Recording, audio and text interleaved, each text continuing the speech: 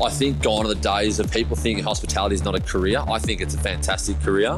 And I am really, really staunch that financially there are some great opportunities. It's lucrative. You can decide your own path and create your own path. Today on Dirty Linen, we are talking to one of Melbourne's most prominent cafe entrepreneurs. His name is Julian Moussi from Only Hospitality Group. He also owns Inglewood Roasters, bringing coffee to the people. Julian, it's great to have you on the show. Welcome to Dirty Linen. Thanks for having me, Danny. Looking forward to chatting. Yeah, well, we talked recently in relation to a hospitality staffing article that I was working on. Obviously, that's probably the first topic that comes up when you're talking to anyone in hospo at the moment. But as we draw to the end of 2021, obviously it's been a very challenging couple of years. I mean, how are you? How are you feeling?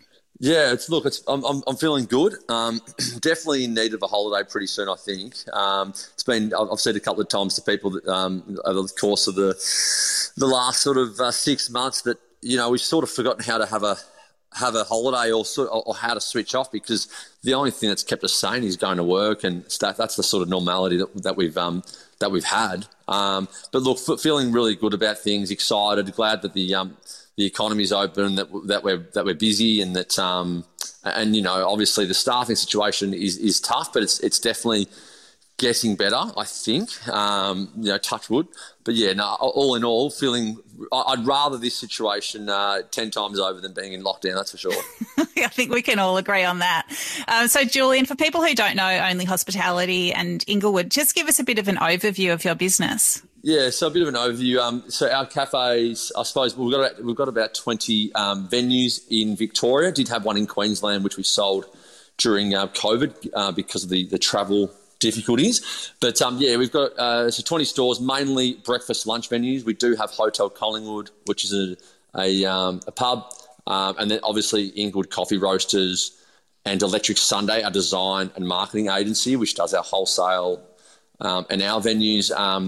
Yeah, so the cafes, I suppose, have been sort of our backbone, and then now we're sort of starting to diversify our portfolio a bit and looking for other opportunities and some more growth opportunities for our staff, and yeah, so that's sort of I suppose the basic short story of the business at the minute, and approximately 350 staff and trying to grow that pretty aggressively at the moment. I mean, it's a pretty big group, and, you know, there's more venues opening all the time. It's such an interesting playing field for hospitality at the moment, where it feels like really small and pretty big are kind of like the businesses that are finding the easier path through everything. I mean, do you think that's how things stand? Look, I think what you're seeing in hospitality at the moment is I think the businesses that have sort of been able to look, obviously the CBD has been very, very, you know, been dealt a very tough hand. I think that, you know, I think that the packages for businesses, I think they weren't thought out well enough to support the CBD. I think it was just too much one size fits all, I think. Which is really sad, because CBD have had no chance to even tick over. So I think that's been a flaw in the industry, which has been sad. And I think also what you're seeing is that businesses that have been able to sort of take a bit of punt and diversify and been able to go a little bit online, a little bit delivery focused, and made some smart moves, they've gotten through quite well. But look, I think all in all, I think we're going to see businesses obviously accelerate over the next, you know, 3 to 6 months, because of the fact that people have got, you know, there's money to be spent, that, you know, because people have been at home for so long. But, you know, it's all about whether or not people were able to weather the storm, you know, because it was such a difficult time. But I'm just clear. It's good to be, touch wood, coming out of it now.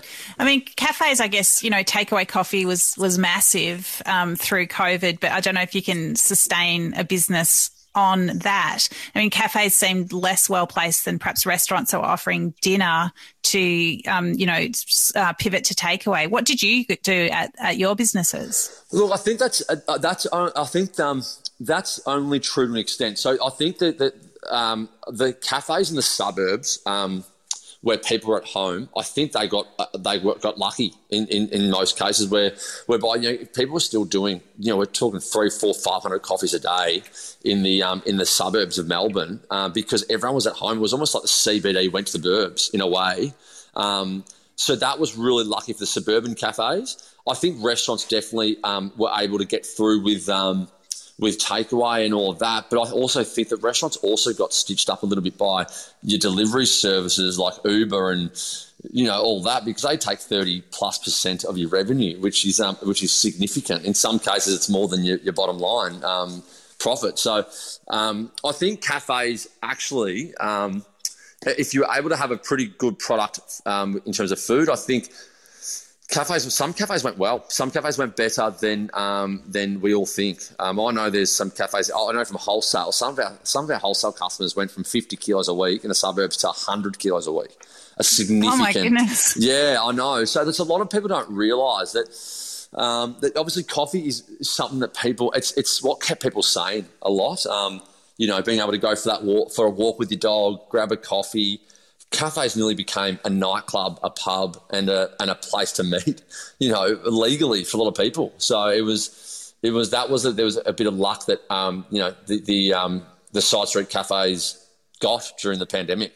I know there was a couple of, when things got pretty dark and, in the depths of lockdown, and there was occasionally a whisper that, takeaway coffee was going to be banned. And I think, that would have really been the revolution, I reckon, if that had happened. I think so too. That was scary. That was equal to the first day of lockdown back in March. I reckon that concern and fear was really worrying. Yeah. When they started talking about they might cut that off, wow, that was worrying, because obviously that's what gave us the fighting chance was takeaway coffee. So, and particularly for us being a roastery, our cost base for coffee is obviously lower than the norm. So yeah, that was not. I'm not going to lie, that was a real worry. So I agree. There would have been anarchy, I think, if that happened. So I'm glad it didn't. You can take away haircuts. You can stop people going to the gym. But I think, if you can't get your latte when you're out with the dog, exactly as you say, that just would have been a bridge too far. So Julian, take us back to how it all started. I mean, you didn't come up in hospitality. Tell us a bit about yourself. So I really dislike telling this story, but I get given a lot of. I'm going to twist your arm. Oh no! So look, back in the day, I started making coffee at I worked in I learned how to make coffee at my dad's restaurant when I was 17, and then I moved away to Canberra for a year for footy, and I worked in a cafe while I was playing footy and really learned to love coffee at a place called Black Pepper in Belconnen, and then sort of came home. I was PTing. I was studying at uni, but I quit because I wasn't very academic and didn't like sitting still. And I did my PT course. Was a PT during the week, and then I had an injury that kept me away from footy for a year, and I started making coffees just by luck. I called a local roaster, started making coffees at footy grounds and little athletics complexes, and it went really well. Like I just sort of I fell in love with business, fell in love with coffee, fell in love with I suppose that looking after something that was my own, and then I had the goal of opening my first cafe, and Annoying Brother in 2012 was my first cafe, and that went well. Didn't set the world on fire. It was a lot of hard work at the start for very little reward, and then thankfully my second venue, which we've still got today, Mob in Camberwell. I knocked on the door at a place that was struggling, and offered to help them. And the short of the long story was that I just became a partner with those people and with the people that originally owned it, and we rebranded, and that went really, really well. So from then, I suppose, it happened. It all sort of, I just had a goal of really growing quickly and aggressively and giving opportunities to people, and we've opened, I think, about 30 stores since then, maybe a bit more now, I think, yeah. So what do you actually like about it? Like, what drives you? I love, obviously, this all started from a passion for coffee originally. I love coffee, love, making coffee. I'm a barista by trade. worked on the tools every day for a long, long time. And then obviously I'm very passionate about food. But then I started to become really passionate about creating venues that people felt a buzz and, felt excited by walking into a venue and feeling that energy and that hustle and bustle of a fast-paced cafe. And then it's so that sort of progressed into having a passion for business, a passion for people and our people within the business. We've got a lot of staff who have equity in venues now, and seeing our staff grow from being, employees on minimum wage at the very beginning when they were, teenagers, to now seeing those staff being partners is something I'm really proud of. And, we've got staff that have been with us for a long period of time now, and I'm really proud of what we've achieved and the culture that we're developing. Well, let's talk a bit about culture, because it's such a huge conversation in hospitality at the moment. When people are struggling for staff, yes, money's important, but I think so much of what we hear from employees is that, it's how a place makes you feel. I mean, what do you do to create a good culture and retain those staff? Yeah, as you said, money, money's a byproduct, I think, of success, of a successful culture. And I think you got to look at the process rather than the result, and that's what we try to do. And culture is the number one thing. Staff are the most important thing in the business, and the most important people and part of your business are staff. And building strong relationships. I started my first cafe when I was 22, which was actually quite lucky because I had so much energy and when I first started business, and I still do, but being 33 now, I don't back up as well as I used to. So I try to have too many big nights now. But I suppose that energy and being and building so many relationships with my staff, really early on, rapport and building relationships is so important. And I feel like when you build rapport with your staff and your team, they become your friends, and you can deliver harder messages, and they're received in a lot more of a constructive way. Rather than this us against me type mentality. We have this culture where people just know that we're all trying to improve each other, and we call them fierce conversations, internally. And you can't have fierce conversations with people and get a positive outcome unless you have a strong rapport and a strong relationship with them, and they trust you and you trust them. So there's sort of the fundamentals of and I suppose the foundation of our culture. It's basically built off relationships and rapport. I think that's really interesting, because I think at the moment in hospitality, staff are having to have some quite fierce conversations with customers, whether it's around things like, I don't know, that something's gone up in price a little bit, or whether there's a surcharge, or, things like that you do need to check in, whatever it is. I mean, can you relate the culture that you're building to, whether or not those conversations are easier for your staff to have if they feel a bit more like they're part of something? Yeah, so that's a really good question. So I actually spoke to my sister about this last night. So I feel like because we're paying our staff so much more than we were, say, 18 months, 2 years ago, across the board, and that's because of the landscape.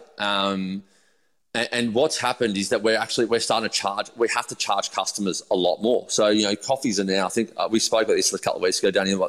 Coffees are now, I think, $6 on weekends at Buckley, which is, people go whoa.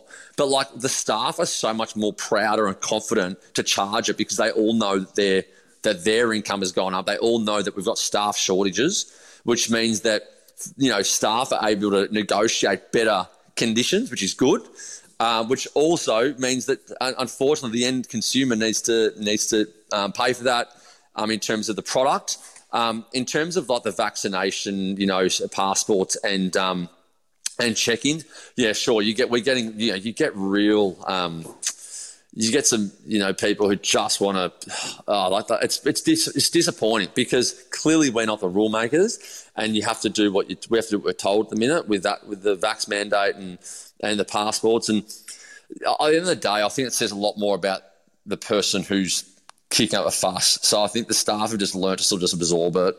Sometimes it's disappointing though. There are tears sometimes that we have to deal with, and which is, it is pretty disappointing. But you just got to try to let the staff know, don't worry about it. Don't try not to think it. Don't take it personally. That's, as I said, it's about them, but the person who they are, and that's pretty pretty flattening at times. Like we get some bad reviews. We've gotten some bad reviews at surcharges and bad reviews at coffee prices in the last 2 weeks. But again, I think it says a lot more about the person rather than what we're doing. We have to do it to be sustainable as a business. And I saw a review at a Glover station the weekend. Someone saying that our prices were disgusting. Like words like that. Like what? People are so. It's just like absolute tone deaf. Reviews. I just laugh about it. I don't take offence to it. I just go, you'd rather go without that customer in a way. Like, you don't ever say no to business, but there's also bad business as well. And those people damage your atmosphere, I think, when they cause that scene, when they crack it. It's just not at the till and it's public. It damages your vibes. So you're nearly better to go without them. So these are all the sort of difficult, situations we're facing at the moment. But as I said, just can't take it personally. You've got to keep moving. And, you said you're paying your staff more now than you were 18 months ago. Is that you proactively, like, increasing what you're paying to retain people? Yeah, definitely. So I think our operations team, we sit down once a week and we definitely do a bit of a, we get on the front foot. So we have a look at all of our staff, all our people, and we talk about who are the people in the business who are really, really important. And I've always prided myself on being on the front foot and proactively give pay rises, because a lot of staff, rather than ask for pay rises, they resign. A lot of young people, they're not built to, they don't have it in them to get on the front foot. It's very daunting for them. And so you either risk losing them or you be proactive with pay rises. And I think that's one of the reasons why we have a very low staff turnover for a hospitality business. We are really proactive with pay rises, and again, that's something I'm proud about, and very much the mindset of live and let live. So, yeah. Do you think? You've got a sporting background. You mentioned you played footy. I think you played VFL, didn't you? I did. How much? Don't you like talking about that? Oh, I don't. I get so much. It's okay, because I said to someone recently, at least the good thing for talking about it is it forces my ex-teammates to message me, or I message them and we have a chat, because everyone's so busy now. I don't get a chance to catch up with people. So at least it's a conversation starter. But yeah, it's embarrassing. But yeah, that's right. I was in a VFL list for a few years. Yeah. Oh, it's embarrassing. Okay, fine. So it's just interesting you talk about that these young people aren't able to have those conversations. Do you think what's the reason for that? And I suppose I mentioned the sporting thing. Like, do you think that playing team sport perhaps makes people more assertive, like able to have those conversations? Or do you think it's just cultural, like people don't like talking about money? I think there's everything you said. There's a bit of everything there. There's I think a lot of people, the majority of people don't like to have the conversation about it. They feel uncomfortable. I think team sports definitely help, but again, I think what is the culture of that team as well? When I played at Box Hill, my coach was Brendan Bolton. He was a very assertive person, and he really encouraged fierce conversations and if you see something, say something, do something type mentality in the culture, and surprise, we were that team was and we had an amazing team. A lot of players really got drafted and got the best out of themselves, and it was because I think the way he made people get out of their comfort zone. And but unfortunately, I think a lot of the younger society are very not scared, but it's just not the way people are wired. So I'm wired like that. I'm very much getting the front foot type person. And if I know that having the conversation and I know the person deserves it, I'm going to go and offer that person more growth and a better financial package. So, I think it's incumbent on me as a leader to get on the front foot with it. But also I think we definitely want to see staff having those conversations more and being more assertive, definitely, going forward. Yeah, I think it's really interesting. I do have to mention that Brendan Bolton might have needed to have some more assertive conversations at Carlton, but I'm sure he was just working with what he was given. But anyway, I think Bolton's. I think you're probably. I don't reckon he was scared of having assertive conversations. I think think the type of leader he was, I think he was just too intense maybe for a couple of young people at the club. I still maintain he was one of the best operators of people that I've ever seen. Like, I've learnt so much of the way he operated I've taken so much of it into our business. So, you know, I know it was a failed tenure at Carlton, but I think he's a really great leader and got a lot to offer at leading organisations, I think, going forward, whether it's in football or something else later on. Yeah, look, I mean, I'm certainly nowhere near close enough to the club to have anything. Oh, are you? Okay, yeah. It's just been hard being a Carlton supporter, that's all. It has. What else, I mean, do you think you've taken from him that's helped you in your business? Look, as I said, I think the rapport, the relationships that, you know, and how to give feedback and how feedback's taken, I think's probably the biggest thing I've taken from him. And having a culture where people want to be around each other. That's probably the biggest one for me. Like, if you're not happy going to work, you're not happy being around the people that you work with, it's not going to work out. So they're probably the main things I think I've taken from him, to be honest. And getting everyone on the same page. You know, you get amazing results when you have everyone pulling in the same direction. So in a high-pressure environment, it's so important. So I know you've opened Buckley's in Sorrento, which is, you know, an hour out of Melbourne on the Mornington Peninsula. And, you know, getting staff in regional areas is harder than it is in the cities. And one of the things that people also talk about is accommodation for staff. Like, there's just nowhere for people to stay. Can you talk about some of the things that you've, you know, worked on to assist in that situation? Yeah, so obviously offering accommodation is really important.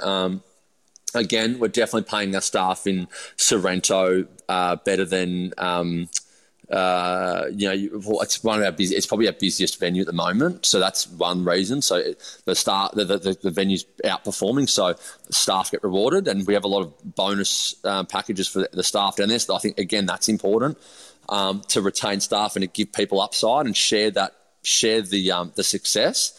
Offering accommodation is really important. Again, it's like it's a sea change. There's an opportunity to get out of Melbourne, which people are sick of. We've just leased another house in Rosebud, a really nice 3-bedroom house, 50 metres from the sand. You know, so we've leased that out for a year to help, because we're about to open in Rosebud and about to open in Blairgowrie as well. Oh, wow. Yeah, so we're trying to build an ecosystem down here, like trying to work off what's worked in Melbourne, and that is having support, you know, across venues. So we've taken another house at least out for a Rosebud house. That house will be at 8-star. And then I've got a house in Sorrento as well, which I've got staff in my house every night of the week, which is fun. But also, really? Yeah, it's fun. It is fun. And the guys who stay I feel like I've got housemates, so it's kind of cool. But look, as I said, I love who I work with. You know, I love the people I work with, so I don't really mind.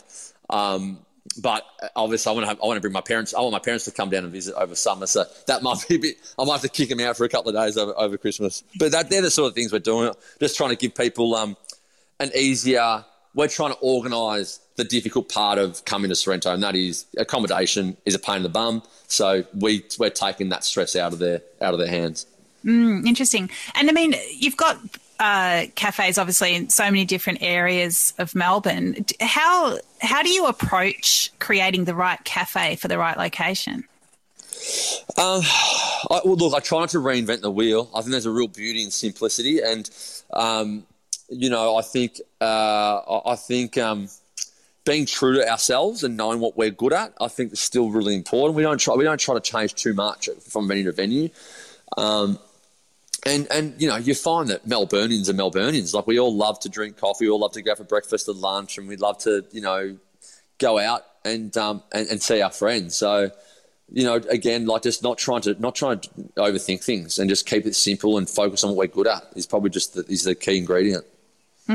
Okay. It's interesting, because do you create a real point of pride for people who perhaps haven't had that sort of inner city style cafe in an outer suburb? I mean, do you feel like it's delivering something that they've been waiting for?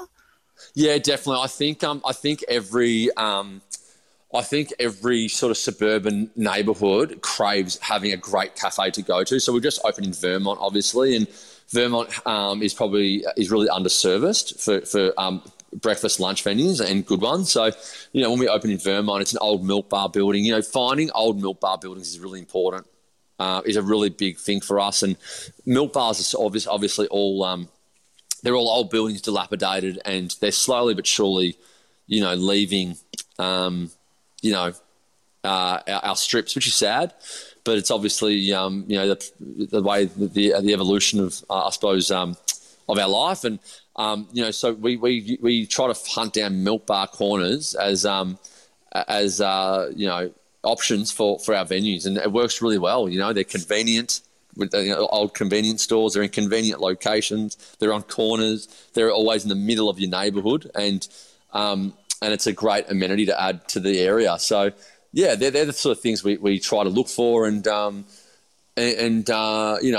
as I said to you, there's so many old milk bars out there that are sort of coming up for lease or for sale.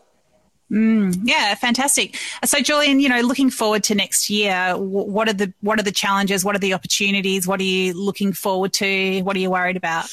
I'm looking forward to, again, more opportunity for our staff. I just always try to. If you're not growing, you're dead. So growing the business and growing our people's our opportunity for them is really important. Otherwise, people are just going to get sick of their job, I think. So, and hospitality can become repetitive. So constant growth is really important. So we're always looking for more sites.